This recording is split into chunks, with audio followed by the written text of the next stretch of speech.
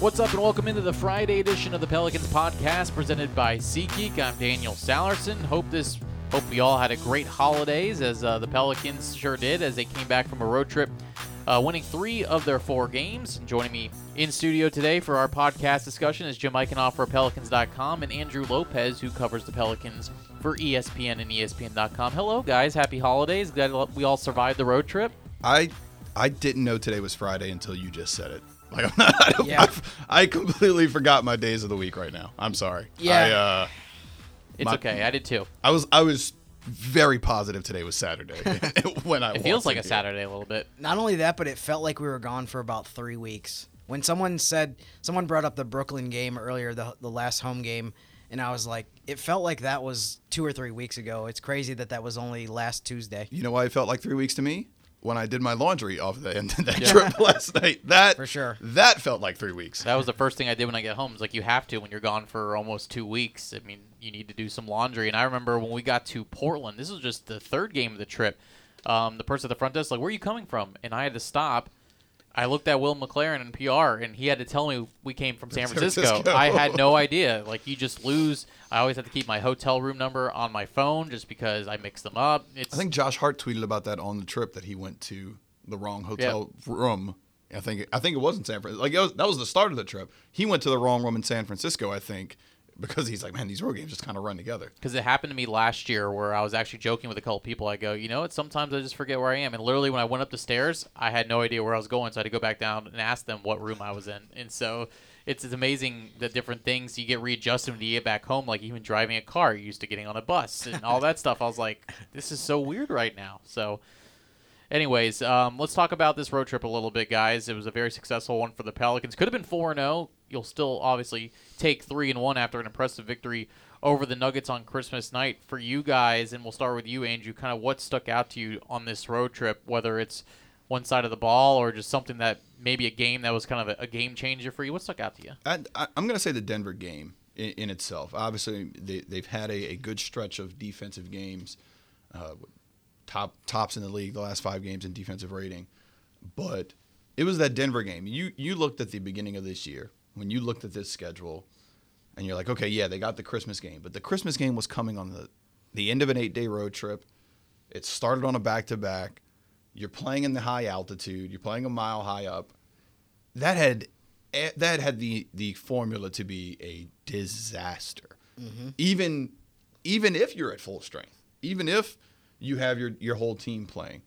And the fact that they were able to handle the Nuggets the way they did, Malone after the game talked about the Pelicans just outworked them.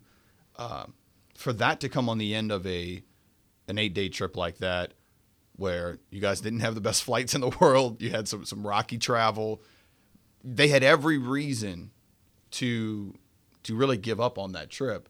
And then they come away 3-1 and kind of ended with an exclamation point there in Denver.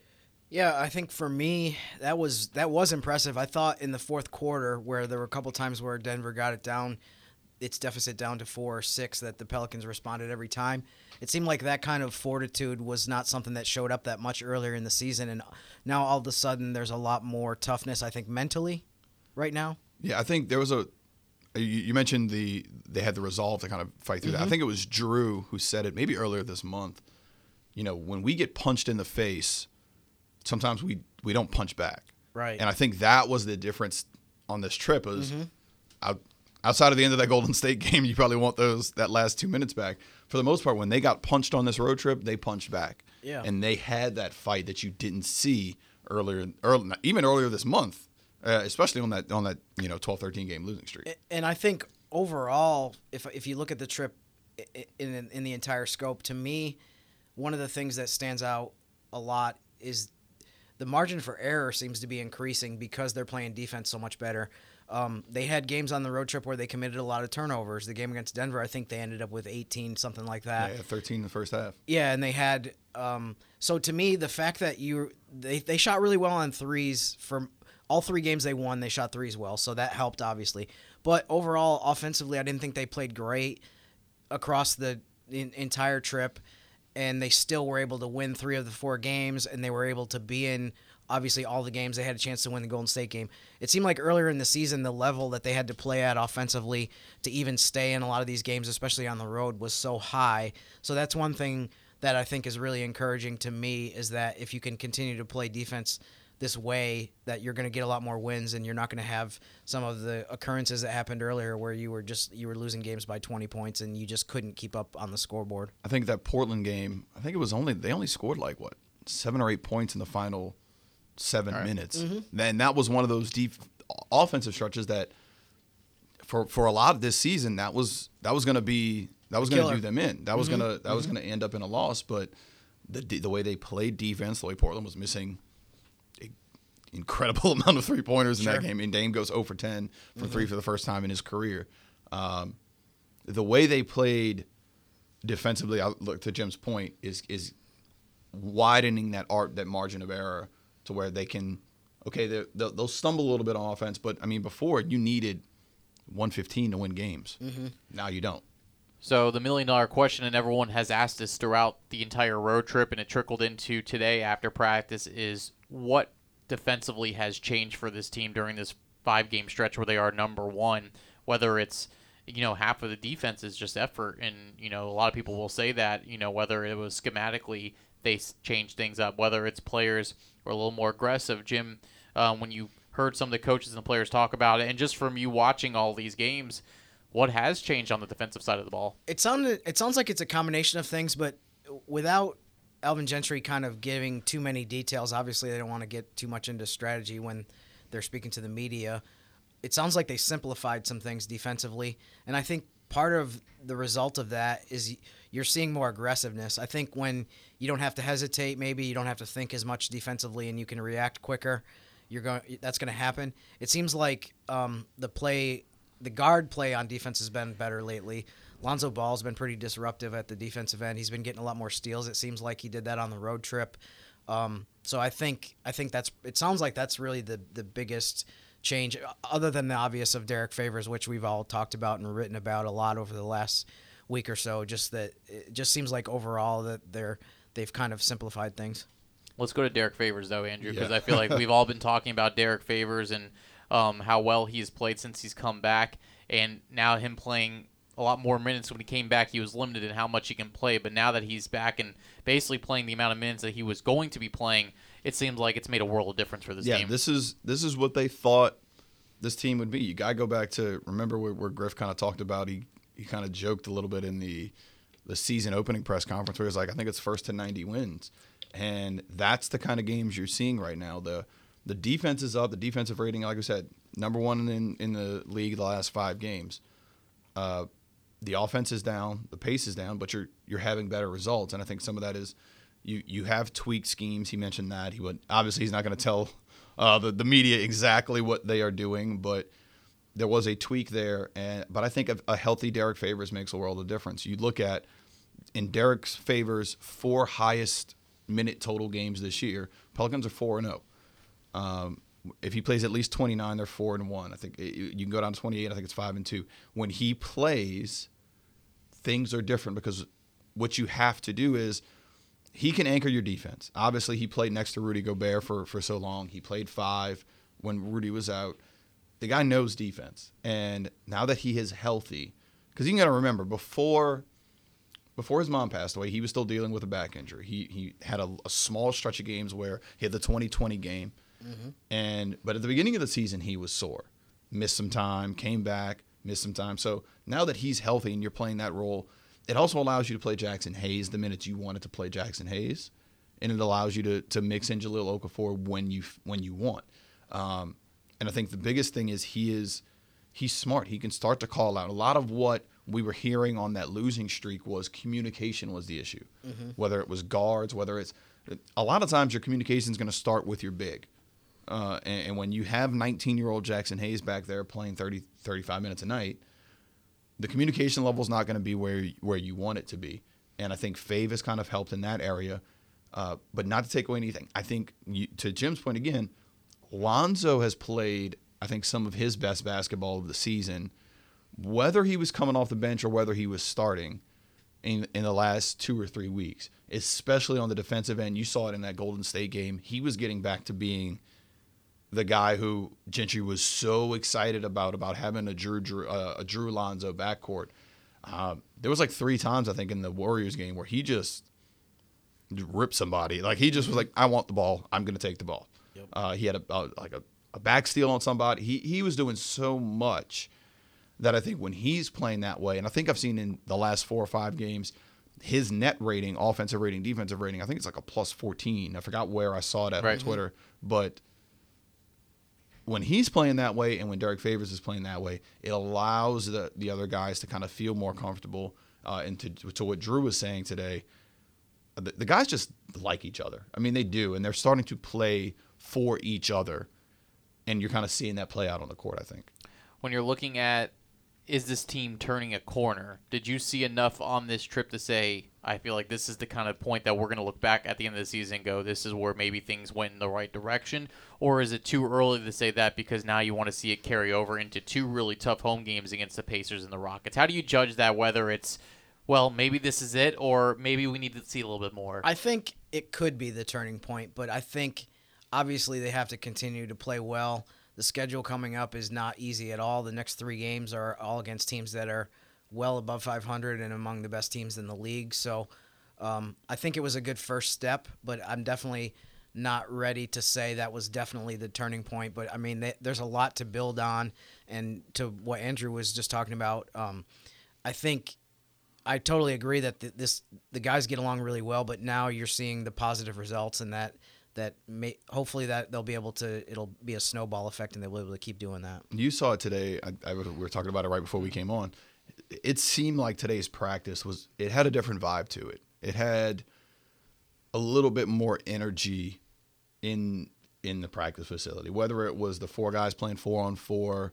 Now, granted, no, just for listeners' purposes, media, we don't get to see the much of practice. When we get in to see practice, we see guys doing shooting drills or playing shooting games.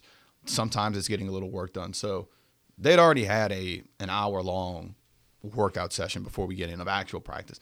But when we got in there, the energy coming off that 4-on-4 game was tremendous. I think I saw Lonzo smile and talk more than I have seen him all year as he beat Brandon Ingram and around the world.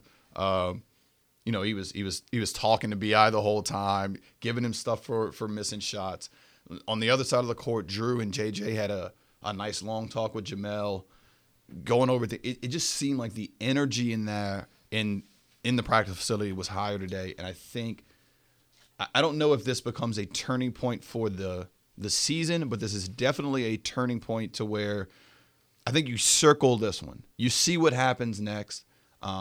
Some of it may have to do with there's a certain someone who's potentially coming back in the near future, who has been around the team more, been at practices. So I think you can kind of feel, I think energy's just starting to pick up a little bit. And, maybe going 3-on-1 on this road trip is something you do circle at the end of the year. I'm glad he brought up that certain person. I feel like it's kind of like Beetlejuice. Maybe if we say it enough, he'll eventually return. But I do want to talk about a headline yesterday that I think was taken in a different direction to what it should have been. And that was obviously the headline, the story about Zion learning to relearn how to walk and run. And since you were a part of that story with George Sedano of ESPN, Andrew, I kind of want you to go more in depth about what that actually means and not him actually learning how to walk and run like someone else would have to learn how to re-walk and run. So I think anybody who has had some sort of injury, whether it be an athletic injury or you tore your knee, you did anything, when you go to physical therapy, they teach you how to walk differently, run differently. I remember when I was 18 or 19, I had back issues, really bad back issues, and I had to go to physical therapy to learn how to not put as much stress on myself. Mm-hmm. And when you say run and walk differently, which is, I think, what George said in his piece, what I initially said in the story before we tweaked it yesterday, we weren't saying that he completely has. It's not a toddler. It's not like a patient who has been in a terrible accident and has to actually physically reprogram their legs how to walk.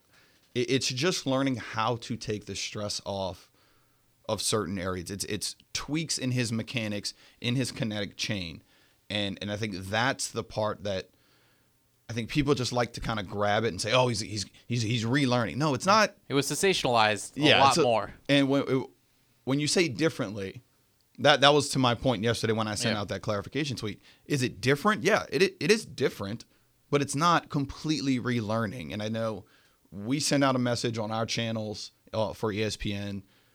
Don't use the word relearn. It's a different beast, I think, and it's not. He's not. It's not a relearning. Right. It's certain tweaks to his body. It's just like how the Pelicans are training or training Lonzo Ball to shoot the ball differently. You're teaching your body's mechanics to do a little bit differently, just so you don't have that amount of stress. And initially, it seemed like, from my point of view, that a lot of Pelicans fans understood that. They Steph did the same thing with his ankles in Golden State. They had to learn how to take stress off of him. Or, hey, I had surgery once, and they had to teach me how to not put as much pressure on my knee or my whatever it was. So I do think that most people understood, but when the relearning part kind of got out there, it kind of threw everybody for a loop. So everything is fine. Everything is still on track. He is just trying to refine some of his mechanics. He's a unique specimen. He's 6'6", 285. Nobody has been that size and jumped the way he does. Nobody has been that size and moves around the rim the way he does. In order to make sure he has a long career, little things about him will have to change, and I think that's what this is more about than anything else. I think everyone who is in writing has had the experience, and I'm sure you could talk about this more, of when pieces are taken out of an article, you lose a lot of the context. I think for one thing that happens to me is that this is kind of a random background story. There's an email that's sent out that has all of the clips of all the articles about the Pelicans every day, and some of mine articles are in there. And sometimes this is no one's fault, but the first paragraph might be me talking about something negative, and then it segues into like, well, this has happened, but now this is happening. But when the top clip is shown across there, that's all that everyone sees. It concerns me a little bit, you know what I mean? Because it's like, this isn't really a good representation of the overall of what I wrote. So it's just funny that I think that happens sometimes, and I feel like more and more as writers, I feel this way. You might feel the same way. I'm getting to the point where I feel like I have to cover every single aspect of every single part of an article, because you know that even if, as you said, you felt like 95, 99% of people understood. Most people understood it. Because of social media, though, there's always like, if 2% of the people turn the article in a different direction. And it's funny how often that pops into my head now, of me thinking like, okay, well, what if people only see this part of the article? Or what if people only see the lead, the first paragraph? So the main thing I think today is, because of social media, almost the first thing you want to say to people is, oh, well, you wrote a terrible article, and that's a terrible headline. And I was like, okay, did you read it? Mm-hmm. Oh, well, no. Okay, then I don't want to talk to you. Right. Sure. Go read the article first. Sure. It was outside of the Zion stuff. There was another person I saw who, there was a magazine put out an article this weekend that was very controversial, and a lot of people were just condemning the article right away, but nobody actually read the article, where it gives a lot of facts about a certain topic. And I saw some people who were like, oh, I didn't actually read the article. I was just going off of the headline. The headline is made to bring you into the story. Sure. That's why we make the headline. Mm-hmm. It is made to bring you into the story, so you click the link and read the story. Right. Mm-hmm. Read the story. So that's why I felt like a lot of people didn't. They saw just one quote, or they heard, oh man, you heard Zion's gotta relearn how to walk. No, like it's different. So what I was doing yesterday was just trying to go out and I even talked to George about this. He's like, I didn't think that people thought he meant physically relearning like he was a baby, but so just read the article. That's sure. If you're listening to this, please just read the article next time. Then I'll debate with you about whatever you want, as long as you're reading. One other quick thing I'll say too. I wrote a big feature in the summer about the new training staff and about Aaron Nelson, and I don't know this 100% factually, but I think that the stuff that Zion said about relearning how to walk, I think it's important for people to realize, fans to realize that he might have said that exact same thing even without any of the knee issues, any of the knee surgery, anything physically.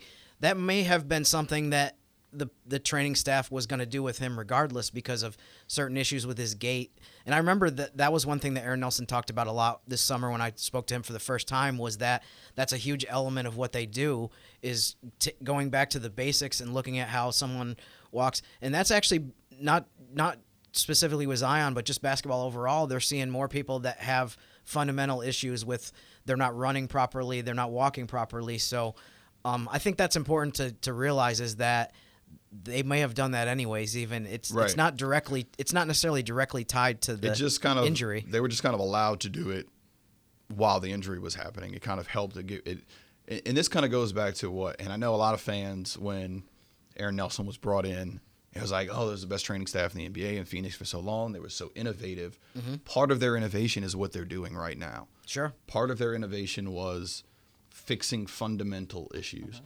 And I think the other part is, because it was hard to see through that when, PR had to send out like a notes app to catch all of the injuries. Not enough characters. Yeah, it wasn't. You couldn't just do it on Twitter. You had to put it in the notes app to. You had 8 guys on the injured list or whatever it was.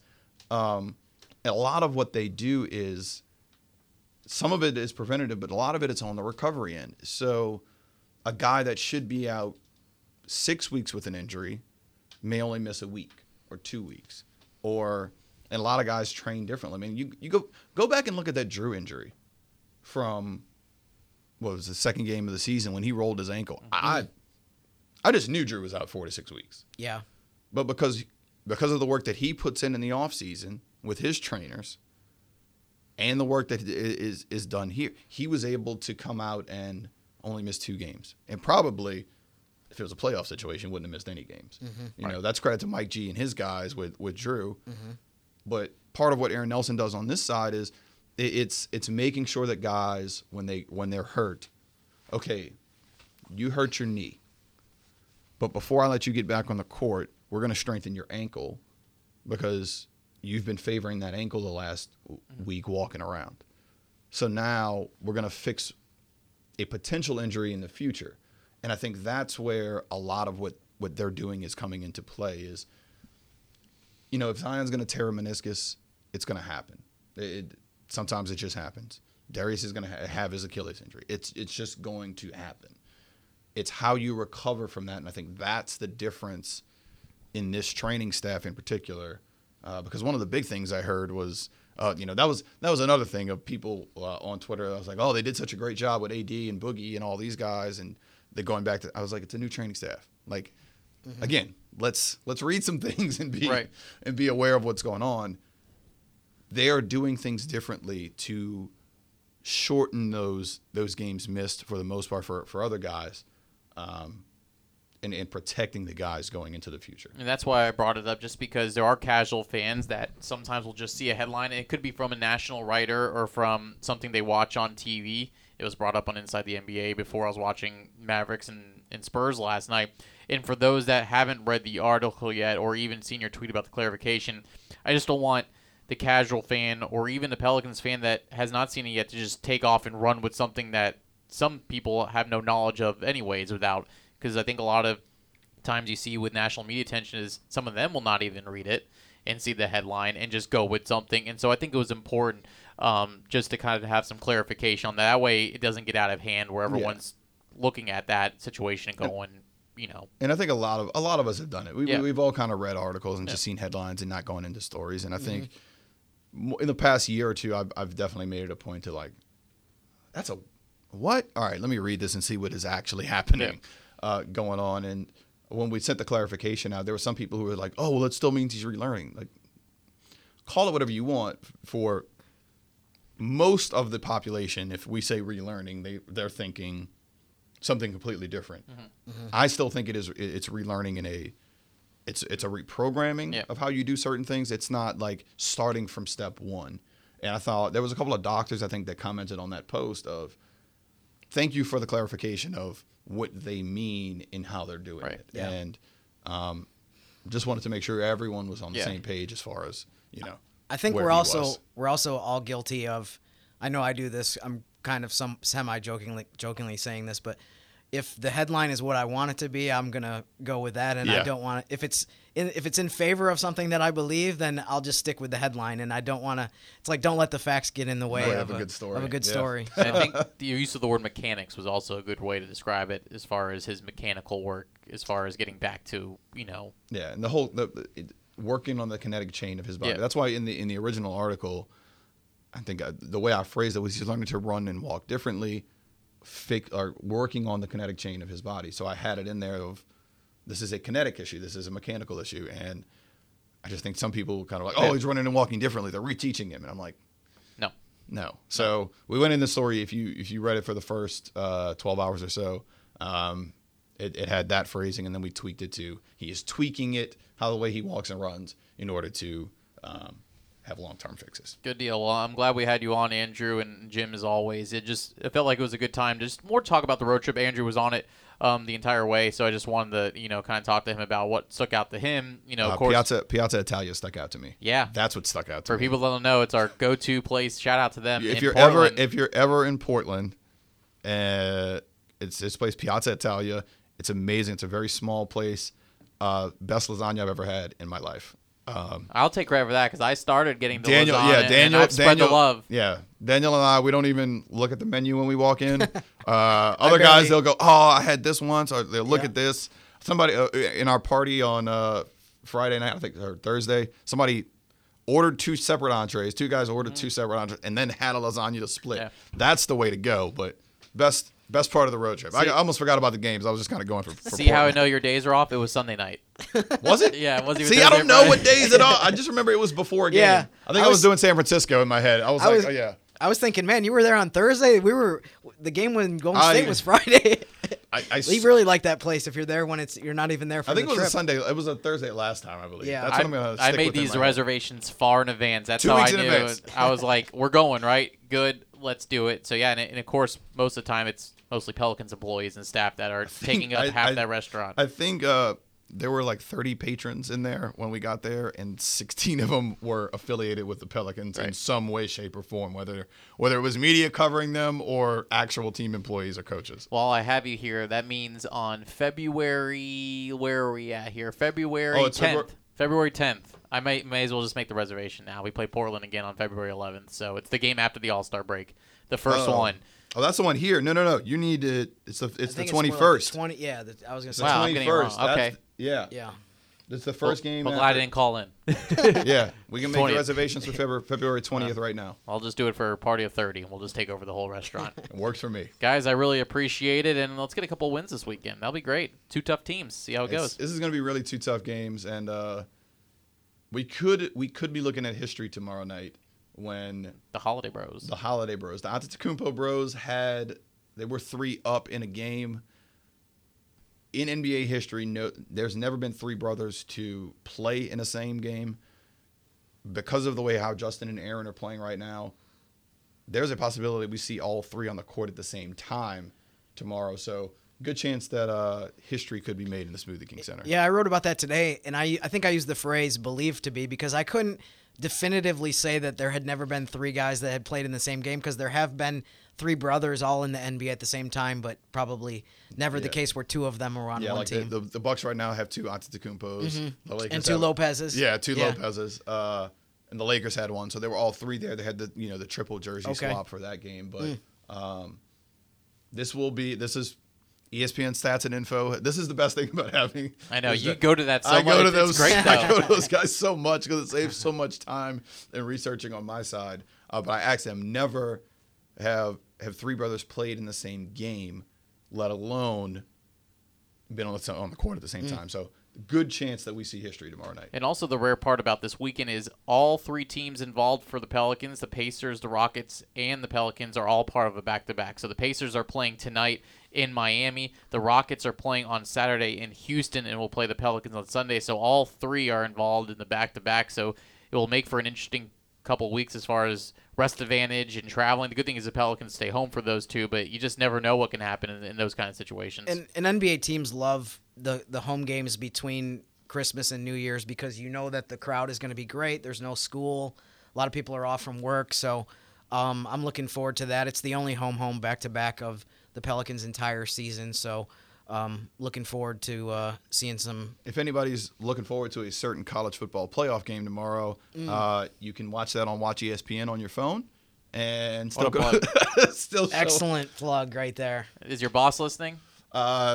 He would be very proud right now. If they are, okay. Help me out. Yeah, absolutely. But you can watch that game, and the rating time 6 o'clock tomorrow. So what's different about this because of the NBA rules as far as back-to-back goes, tomorrow night's game is at 6 o'clock, but Sunday night's game, which has not happened before, I think since the team moved here, is 7 o'clock Sunday night game, just because it need both teams, the Pelicans and the Rockets, will need that 24 hours to kind of get some rest. Remember last year they had some of those bad 6 games or 7 7-5. 6. Yeah. There was like a 23-hour difference on like, those are weird. I don't think I saw many of those on the schedule, but yeah. Well, 6 o'clock start. Well, I find that's weird, though, is the Pacers play at 7 Central tonight in Miami, which is 8, and then they play at 6. So I think it's now you can do 23 hours, I think, but I think 22 and a half is where they say no. Those 30 minutes obviously are a big difference, but it'll be interesting to see how the Pacers come in, and they have a big game in Miami. I mean, that's a team That's a really big game for them. Yeah. It's going to be a really big game, and it's going to be a really good chance for the Pelicans to catch them on the back-to-back of a very, very tough game because,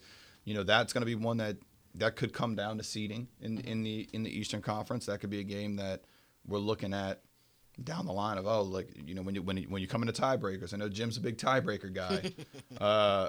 When it comes down to tiebreakers, that could be a very big game. So Pels do have a chance to kind of catch them in a tough spot. Right. A little housekeeping before we go. As far as next week in the Pelicans podcast plan, we're going to do things a little differently. Obviously, with ringing in the new year and a new decade, Jim and I are going to look back at the past decade in the history of Pelicans and Hornets basketball. It'll be a 2-part special. So Monday, December 30th, and Tuesday, December 31st, we'll have 2 podcasts for you, kind of breaking it in half as far as some important moments in the history of this franchise in the last 10 years. And then we'll not have a show on New Year's Eve or January 2nd. But we will have a show on January 3rd. Also be on the lookout. We've had some former Pelicans and Hornets players on our podcast. We're looking to get Bobby Jackson next week as I remember those Bobby Jackson days. As he'll make an appearance on potentially Fox Sports New Orleans in Sacramento next weekend. And so we try to have those guests line up with that. And so we might get a little bit of Bobby Jackson on this show next week. So we should have a full plate of stuff for you. And, of course, the game tomorrow, 6 o'clock. Game Sunday at 7. You can watch both on Fox Sports New Orleans or listen on ESPN New Orleans 100.3 FM. And, of course, this podcast is provided by SeatGeek. As you're trying to find tickets to basketball games or any other live event, it can be complicated. There's hundreds of sites and shady pricing. With SeatGeek, you can do everything in one place. Search for and discover the best deals on seats. Buy from any device and sell and transfer tickets in just a couple of taps. If our listeners are listening right now, you can get $20 off your first purchase in the SeatGeek app. Use the code GOPELS, all one word, all capitalized at checkout. SeatGeek, score the best deals on tickets. Andrew, I appreciate it as always, my friend. I wish I would have known about that SeatGeek thing before I bought tickets to that last Saints home game. Well, maybe just do a new password and a new username and go at it, or just tell your friends. I might have to do that and let them buy the tickets for you. I did use SeatGeek. I just wanted the $20 off. Well, if you're listening to the Carolina Saints podcast, you also would have had that deal with Go Saints. So I didn't. Yeah. This is my fault. So we would talk about this, the listening part. We see a headline. Maybe now people will see the headline of Andrew Lopez is on. They'll click on it and listen to the podcast. And they have playoff games coming up, too. So absolutely. I'll just have to start listening to every one so I can get all the deals possible. That'd be great. I really appreciate it. All right, guys. We'll talk to you this weekend as far as Pelicans, Pacers, and Pelicans, Rockets is concerned. But we'll also talk to you on Monday with our look back at the last decade. For Andrew and Jim, I'm Daniel. Enjoy the weekend and go Pels.